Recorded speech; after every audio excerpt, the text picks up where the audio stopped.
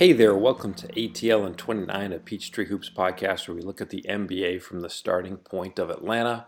My name is Kevin Chenard. I'm here with Glenn Willis of Peachtree Hoops. And I guess, Glenn, my opening question to you is my initial feeling tonight was that when Grayson Allen dove in the vicinity of the back of Bogdan Bogdanovic's legs tonight, the retaliation would be the flagrant one foul that Solomon Hill picked up a few minutes later. And it turns out that it really happened with 90 seconds left in the game and Trae Young driving to the basket with a 3-point lead. And he went behind his back and through his own legs on the same dribble with Allen guarding him. He sent Jonas Valanciunas lurching forward towards the free throw line, trying to steal it behind the back pass. And then he scored. So was that the real retaliation? Yeah, I think maybe that's the marker you look for in a young star going from year two to year three is they don't rely on these external variables to kind of even the score, so to speak, or to make things right after something like that happens on the court. They just take things into their own hands. And I had to go back and watch that. And I don't know if it reminded you of this, but it reminded me of the play he made on Michael Porter Jr. last year. Except for this year, it was two defenders. In this game, it was two defenders that he was manipulating. Last year, MPJ just went straight for the supposed behind the back pass, and it looked worse because it was just kind of a one-on-one play. But for people who might, have the bandwidth like we do to go back and watch it again, it was satisfying, I guess I'll say in some ways, to see him manipulate two defenders that were mostly in between him and the basket. Both basically leaned for, if not, sent their momentum towards that behind the back pass that they were sure was coming. And on top of that, it was a huge bucket in the game on the way to the Hawks win too. Yeah, So but it was a 3-point game, 90 seconds left, and he scored. And you know, I think part of the reason that that play isn't going to get enough love is that we basically got one camera angle of it, and one of the Grizzly defenders kind of got in the way of that camera angle right when he went through his own legs. So, like, a whole lot of the shine is lost. You can't see it. Like, if you could see it from the baseline angle, it would be pretty jaw dropping. But really impressive stuff nonetheless. Anyways, uh, I won't say I digress because that was maybe the best play and most important play in uh, a nicely fought competitive game. But the Hawks were shorthanded and playing a team that, for all intents and purposes, beat them twice in the preseason in pretty convincing fashion. Uh, what do you think the Hawks did right in spite of the shorthanded roster that they had? well, for me, it was all about defensive connectivity, and really, even though John Morant is obviously the player on the team you worry most about when it comes to what you're going to focus on as a defense. And there were a few times he slipped to his left in the pick and roll and got to those spots where he likes with those runners. Sometimes he'll set himself up for kind of a spin back towards his right hand. But he like any young dynamic scorer, he has a number of things he likes to get to, and there were times he had a little string of a few possessions where he had it working, and he saw a few saw a few shots goes down, and that's the thing that jumped out to me as what I was kind of observing to see what would happen would be like last year. They would, as coaches in the NBA say, they would quote let go of the rope. If that were going to happen today, once a few two or three possessions in a row where Memphis got what they wanted, mostly on the back of John Morant, and each time they stayed collected, they found a way to get connected on the defensive end of the court. They did it with different lineups on the court. And so it was just that continuity and that it wasn't like A plus defensive organization on the court, but it was, a good solid B probably. And then if you want to give any extra points for just sticking to the plan and implementing the plan, regardless of kind of situation or regardless of, brief periods of adversity, then maybe you bump that up to a B plus. That's how I see it anyway. But just that willingness to remain on solid footing and not completely lose control of the game when Memphis would get a little bit of a run going was the major thing that looked very different from the way they looked last year to be. Yeah, one of the things that I was watching out for, mostly based on who they had and who they didn't have available to them, was how physical could they be? Because playing Memphis, you've got a point guard and a center in Ja and Valanciunas, who both sort of jointly test your physicality. They're both such physical players, and they're usually working in concert. And with the Hawks missing Capella, Gallinari, I was just worried that they weren't going to have enough physicality on the floor, and that especially at the center position, because they were just going to get pushed around. And I thought Collins, Hunter, and to some extent even Trae Young sort of upped their physicality in this game to kind of deal with that sort of thing. What style of defense were the Hawks using? Like, what did they go to? What did they mix into the different types of coverages that they were showing Memphis? Yeah, it evoked a little bit of what like their second unit showed in the second preseason game against them in the fourth quarter, and they showed it for maybe 3 or 4 possessions before in that game. The Grizzlies just rolled out basically a G League lineup, and Right. you can't really just make too much of it, apart from the No. fact that okay, they got to organize and things like that. But what I saw was that they were showing multiple bodies at the free throw line when Morant's coming off of a screen, whether that's in a high pick and roll or whether it was in the third quarter going to the fourth quarter when Memphis went towards more of a horns set to Mm-hmm. try to create multiple screeners in the half court. Yep. And that's when Morant got loose a little bit was when Taylor Jenkins made that adjustment and moved them away from just the traditional high pick and roll into the horn set, which Mm-hmm. gave Morant multiple options there. But they just continued to show multiple bodies at the free throw line. If the weak side wing would pull all the way into the free throw line, the big was mostly in a drop, but would show his body closer to the free throw line than to like the restricted circle, for example. As they were trying to send Ja was, you're not driving to the paint in this game. You guys have got to generate buckets Right. in some other fashion. And they lived with Dylan Brooks, putting up I think as many shots as Ja did in this game, and they lived with Kyle Anderson, who had a really good Kyle Anderson game for sure. But they lived with him creating shots off the dribble, and that's what good NBA defenses do. They don't just go shut the opposing team down on every single possession. They make choices, and the version of control I think you look for when you're trying to step towards even like the Hawks are towards like being a mediocre defense is you just start to take the other team's first and second preferred options away and make them go somewhere else. And that's what they did by crowding bodies into the paint, pulling in help from the weak side. They even went to a zone for a little while.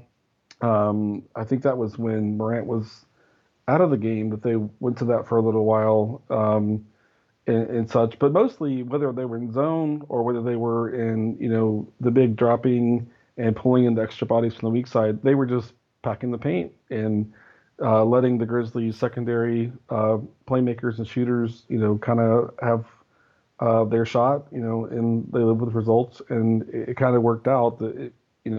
For example, that I remember in the second preseason game, like I think Anthony Melton hit like 4 out of 5 threes, and he's a sub 30% shooter. No one shot like way over their head Right. on the Memphis side in this game, but that's not something to ding the Hawks for. They took control in the form of directing the Grizzlies' offensive opportunities to their secondary and tertiary offensive players. Yeah. Uh, one of the things that Kevin Herter noted after the game was that, and I think this is kind of the pack the paint mentality, that, in addition to like the drop coverages that you noted, that they were going under some screens to try to make life easier for their bigs, try to keep the bigs out of foul trouble. Mm-hmm. One of the things that happened early on was, well, actually two things, and not really related. John Collins early in the game was trying to front Valanciunas a little bit with, getting some help behind him. He also got into foul trouble, but he got into foul trouble like, contesting smalls in transition or something. Like that wasn't really the fronting that got him in foul trouble, but that was something they did early on that I didn't see as much later. What was the plan in terms of, besides maybe going under the screens? What was the plan to kind of, and you mentioned packing the paint already, but like, who were they putting on Ja? How are they switching? Like, what was the plan when you get a real physical point guard who's, came into the league or came into tonight the number one scorer in the NBA because he had 44 in the first game. Yep. But what did you see in terms of personnel that they wanted to use on Ja? Yeah, well, it's a great question. It's interesting that Coach Pierce decided to go with DeAndre Hunter on Morant after made buckets on after like dead ball turnovers. Any opportunity they had to get back and get their defense set, it was Hunter on Morant. And it's interesting to think of it this way because I don't recall Hunter picking up any fouls on Morant, at least not any tic-tac fouls like on the perimeter or anything like that. It's interesting to think of that because Hunter wasn't the best point of attack defender. He wasn't the best player they had even on last year's team at keeping his man in front of him. And I thought in this game he just showed the improvement he's made keeping himself centered and balanced when he's defending on ball, and to not have the goal of not letting Ja get anywhere past him, but making him have to really work to get past him. And then once Ja got a little bit of leverage on him, to steer him towards where there's help as opposed to just completely giving up the pass straight to the center of the rim. So after made baskets and other opportunities to set your defense, it was Hunter. In other situations where they had to rush back and get matched up, it was just like it was in the first game versus Chicago. It was basically Trey in traditional kind of point guard responsibility style, Trey rushing back and being the first one to kind of match up, and in most cases accounting for Ja. And I thought Trey did a solid job of that. And one thing that was different this game was that Trey got into the heart of the Memphis defense more often. And so there were times where Trey was not in position to rush back, like after a missed floater or whatever it was. And they struggled a little bit to kind of sort out, well, when Trey can't be the one getting back, who's gonna do that? They weren't terrible at it, but that was one of the areas where they tended to give up. What easy points they gave up tended to be kind of in that area. So Hunter after made baskets, Trey getting back in possession otherwise. Some cases where you're not able to get matched up in the way that you want, and they did just well enough in that third category, I think, to not let Ja go completely crazy like he did kind of in their first game, even though it was a loss to San Antonio. Yeah. What about the offense? Like, to me, it felt like the offense was puttering to start, and Kevin Huerter gave him a huge boost. And then Nathan Knight gave them a little bit of boost. I said to Brad, or I messaged Brad, and I was like, he's kind of got that Thomas Bryant vibe going. And Thomas Bryant, Thomas Bryant's made a nice NBA career for himself, so that's not a knock in any sense. But he gave them a boost, and then Trey, I made a typo on my Twitter account. I was trying to say that he was performing like a maestro in the second half, and I don't remember which letter it was I left out, but it made it look like a complete mess. But he just felt like he was so in control in the second half. Like, he didn't shoot particularly well in this game, so like box score wise, it's not going to look that great. But just in terms of like tempo and game feel, how he used his rhythm, how he disrupted the Grizzlies trying to apply three-quarter court pressure on him, it just felt like he was in just utter control of the game. Like it never felt like the offense was going to have any trouble in the second half just because Trey had the reins. Yeah, and that's what, players at his level, or we might say at the level he's trying to fully establish himself to, that's what they do, is when they have an opportunity to put a game away in the last, say, 2 or 3 minutes, they just seize complete control of the game. He did that by, in a lot of different ways. I remember the play at near half court where he got Dylan Brooks on his back and just stopped, in Steve Nash fashion, we might Hmm. say. There were other times he, pulled a little Harden kind of coming off of screens. And if you're going to get physical with him when he's working off a screen, he's going to collect your contact and get himself to the free throw line. And on top of that, the best scorers in the league, when their perimeter shots not falling, that's when they make an adjustment and find ways to get themselves to the free throw line. Right. Sometimes that can get you going. Yeah, and as a perimeter shooter, that didn't work out for Trey in this game. But otherwise, it just gives you, a path towards generating the production your team needs from you. And Trey just figured it out. And the thing that was really kind of a stark comparison for me was Ja getting frustrated late and picking up that technical foul after I think it was Collins he felt had fouled him. I went back and Right. looked at the play, and he didn't have much I of an think that's argument. right. I think it was more frustration just in how he wasn't able to ascend in the game in the way that Trey had. Is my guess is what was going on with him. Hmm. And then I think just it was one of those things where Hunter was just physical with him the whole game and made him really work for every spot on the floor he could get to, and that just built up the frustration level there. And when you think about what the Grizzlies did to the Hawks last year, excuse me, what the Grizzlies did to the Hawks last year, they maybe the Grizzlies thought this was going to come a little bit more easily to them than it did in the end, obviously with the loss. But yeah, that's what we saw from Trey, especially late, and especially like, to your point, considering the fact that he really couldn't find a way to knock down shots. The one 3-point shot he made was probably his worst attempt in the game. um, but just the way that he found a means to take complete control of the game is, I think, really, really encouraging for where he is 2 games into his third year in the league. Yeah, one of the things you mentioned in talking about Trey was you mentioned Steve Nash and then James Harden, and one of the things that I've seen bandied about with respect to Harden over the past few years is that he's a master at deceleration. We normally talk of athletes and how fast they are and how well they can accelerate, but I thought Trey in this game did a masterful job of deceleration. In the instance where he got Dylan Brooks on his back for that foul at half court, he did it. There's just so many instances that once the screen disrupts the initial pick and roll coverage, he kind of puts the defense at his mercy with regard to accelerating and decelerating. If he wants to create a foul, he's going to decelerate. If he wants to go to try to score, he's going to accelerate. They don't really know which one's coming, and he just conducts it. Like it's just him orchestrating at that point. Yeah, That's not a totally. question. That's just a comment. This is your podcast. You're allowed comments in addition to questions, Kevin.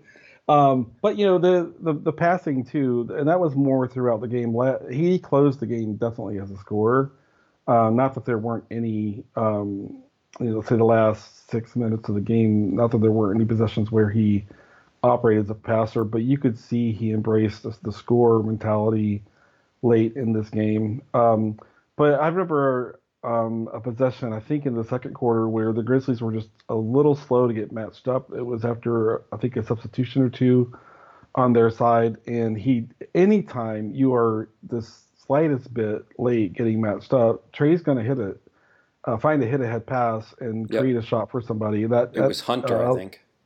Well, the one I'm thinking of was Oh, Herder on the right wing there. I think the pass actually went to Hunter, and then there was basically one defender on the two. Herder ended up being the right. open guy. You're right. And then I remember a case, a beautiful play that a little peek behind the curtain will probably show up in my follow up on to this game on P3 Hoops. But There was a situation where Herter was cutting from the right wing.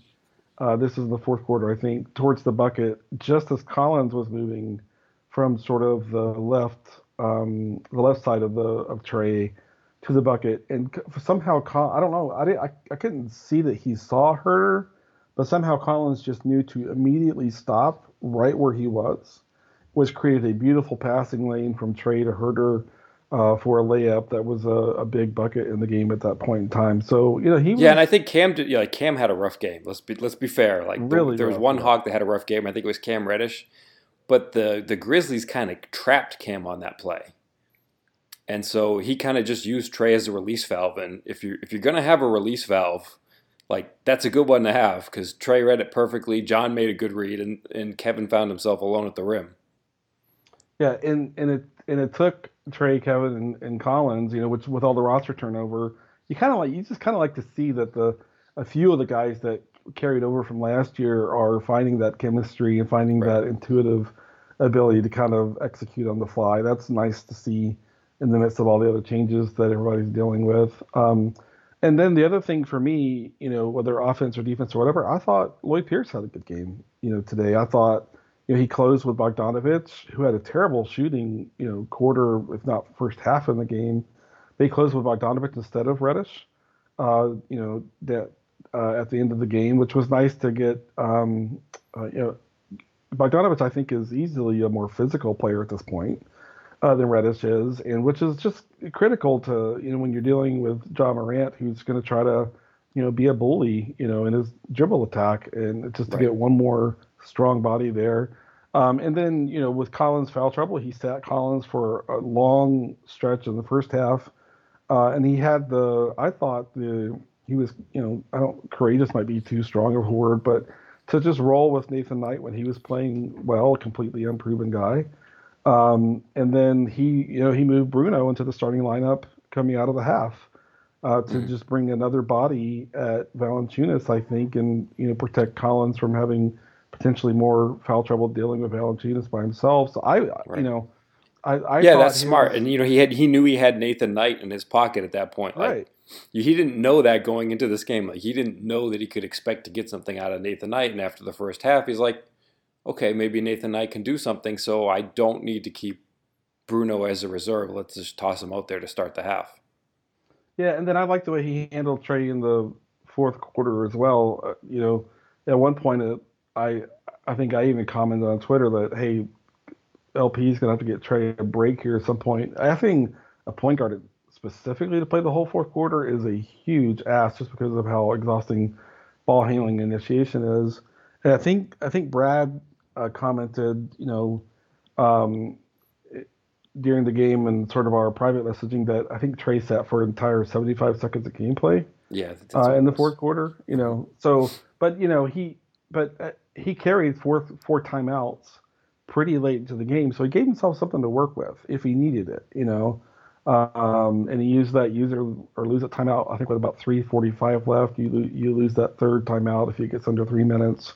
And so my questions for Coach Pierce, and I always have to kind of qualify this that it's a bit silly for those of us who've never coached for even a millisecond in a professional setting to try to opine on these things. But you have Right. to. Our readers and our listeners want that observation and stuff. But my big question for him, given that he's never been a head coach, as far as I know, at any level, was can he manage a game? And I thought in this game he'd just roll with the punches. He had a plan. When he needed to kind of modify the plan on the fly, he did it. And I never saw a moment where on the court or on the bench, anyone looked like they didn't know what the plan was and they didn't have confidence in the plan. And so I have to, shout him out a little bit too. In that I thought he managed the game really well in this one. I like the way that Lloyd Pierce managed Kevin Herter's foul trouble because he already had Collins in a little bit of foul trouble in the first half, and then Herter got his third when he was playing excellently. But he's a guard; and he's not terribly physical, and I don't know that he's all that foul prone. That you don't think you're worried about as with guards as much as your interior players. But I think his approach was he sat Kevin down with three fouls, but he only did it for like 90 seconds or 2 minutes or 3 minutes. It wasn't a really long break. And then he did put him back in the first half when he was having a pretty good half, which I thought was smart. Just get him a blow, let him get his composure so he doesn't pick up a stupid or tired fourth foul. But also, don't limit yourself. Don't take your hottest player uh, off the floor for foul trouble. I thought it was kind of a win-win. Get him the rest, get him a couple minutes to get composed, but get him back in there when he's feeling pretty good too, and don't limit Yeah, yourself. yeah, and especially as key as Herter was to basically getting them going in the first Yeah, quarter. Thankfully for the Hawks, the Memphis got off to a little bit of a slow start too, but Herter was almost perfect. yeah, Offensively, passing, ball handling, and shooting yep, early in the game, and I think he knew that he needed to keep Kevin's confidence, protect and maintain his confidence some, and his rhythm. On top of that, it seemed to kind of probably be a factor in how he decided to handle Herter's foul trouble and such. And Herter was a steadying presence the whole way, and I think Coach Pierce deserves a little credit for kind of keeping him in a good place and knowing that basically Rondo was technically available, but as we look back on it now, it seems like that wasn't really the plan to play him in this game for whatever reason. mm, And I think Coach Pierce knew that I'm going to need Herter, especially for those non-trade minutes. And then if you I've kind of worked back through the entire game now at this point, preparing to write about it. But if you look at the fourth quarter, you could also see that I think Trey and the coaching staff kind of knew that the Grizzlies were going to throw a more aggressive, you know, defensive attack at Trey, and Herter was out there to help with that in that situation. And there are multiple times. We can't break down every play and every and all that on the podcast like this. But going back and looking through it, I was surprised at how many times he was the key to helping a play kind of get unlocked, just because of the fact that he knew where to be and he knew how to create, and he was a guy that Trey's going to trust to take care of the ball or create something if the defense takes it out of his hands. yep, yeah. I thought Kevin had a. It's funny if you look at Kevin's numbers from the preseason, just shooting numbers. It's like, oh, dear golly goodness. But I thought he played really well. I thought he was, making really good decisions, and by and large, with we always bring up the same thing. It's like, he's not physical on his drives, and he doesn't get free throws. Okay, well, he takes one thing off the table. He puts a lot of other things on the table. Um, a guy that can shoot, pass, drive, make good decisions. Like he does a lot of things, and I thought he played really well in spite of shooting poorly in the preseason. And then tonight, when he's shooting well, it's like that's a multi-dimensional approach at that point, because that just it's not just the fact that he's making shots, but that he's going to use the fact that he's making shots to his advantage. Yeah, absolutely. And then one play that sticks out for me is he was, I suppose, coming off of a ball screen and attacking the paint, and he had a kind of a whip skip pass with his left hand with all of his momentum and his weight carrying towards the baseline to the open shooter, just above the right 3-point break. So his non-dominant hand, all of his momentum carrying to the baseline, and it was right on target. And you could tell he read the play as it unfolded, perfectly with perfect timing. And to be honest with you, even as well as Cam's development is going at this time, he still has a ways to go as a decision maker with the ball and things like that. But I don't know if anyone else besides him or Trey could have made that play on that possession. And when we talked about a few minutes ago, the Hawks trying to force the Grizzlies secondary and tertiary, offensive players to make plays, and the Hawks had good results there. Herter's ability to make enough plays and hit enough shots and make a pass like that, a skip pass with his non-dominant hand, that's something that the Grizzlies didn't have, and that was I thought a major factor in maybe not who won the game, but putting the game in position to where Trey could go seize the win as a scorer at the end. It's one of those things like if you watch, I presume if you watch ESPN's Sports Center recap, you're going to get all of the Trey stuff at the end. And what gets missed in those content forms is if Herder didn't do what A he, lot of things.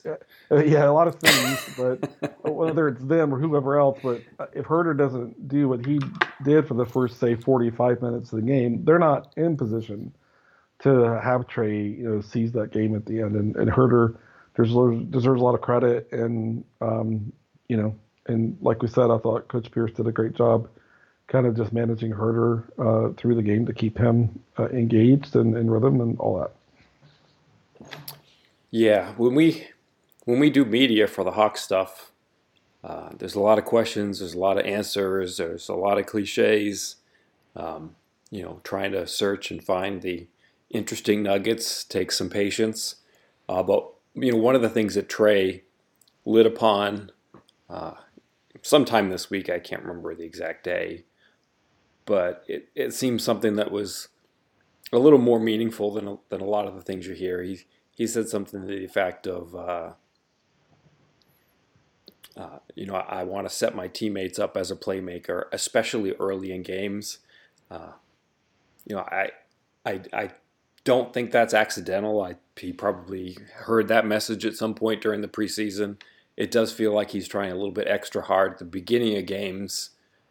Try to make sure everybody's involved. That's a good idea. But at the same time, he's ready to embrace the role of closer, and maybe we start somewhere maybe we should finish somewhere around where we started, which is that, as much as he tried to get people involved early, he also has what it takes to embrace that role of being a closer, whether it's scoring or passing, whatever's there to be taken off the table, he'll go and take it. Yeah, I think that's absolutely true, and it's going to be, I think, fun to watch him navigate this season, his first season after being an All-Star, and his first season after getting a lot of the notoriety that he no doubt earned through his, I would say, more individual play last year. Not because he's I don't call him a selfish player, but he didn't have anything to work with really Right. last year. Right. And it is He had nice John. to see. Yeah, he had John, and not a whole lot else, and John missed a huge chunk of the season. Not that we need to revisit, that in any detail, but this year, whether he's talking about it, with the media, he's talking about, not his words, but there are more mouths to feed now than there were last year, and there are more guys to, Yes. keep in mind in terms of getting everyone going, get everyone touches and things like that. And it's, in game two to see him start kind of as a facilitator and the distributor more so, and then still have the confidence and the instinct to close as a scorer that's encouraging. And it's, to me, especially impressive for a guy, again, 2 games into his third season. Yep. I think that's probably a good place to wrap up. Just to wrap up odds and ends and loose notes. Capella obviously didn't play again, and no real news on that front. When Lloyd Pierce was asked about it, he pretty much said something, and I'll paraphrase, that he's not the trainer, and he wasn't an expert on injuries, and that was pretty much it. No real revelations on that front. So Yeah, I guess I'm sort of reporting the news, but the news was that there was no news. It's just that, if there was one person who was going to sort of tell us what was going on there, we didn't get it from him. So don't really know what to say. The official report is soreness. It's Achilles soreness. It's on the leg that's not the leg that kept him out last season. But other than that, it seems to have affected him most in between the preseason and the regular season, and other than that, it doesn't seem like we're going to find out a whole lot more about it unless something changes. Yeah, in the context of this game, with no Capella and no Gallinari, and Gallinari is, not a famous rim protector or anything like that, but he still is going to help as a body. And he's just strong. Like he's a very 35-year-old adult of substance, and when bodies are pushing around for rebounds, he's going to help. And he's smart. He knows where to be. But right. no, no, a chunk of minutes at the 5, a chunk of minutes at the 4 and the 5 in Gallo, against a massive, strong guy like Valanciunas. In this game, points in the paint, Hawks 44, Grizzlies 44, second chance points, Hawks 17, Grizzlies 18.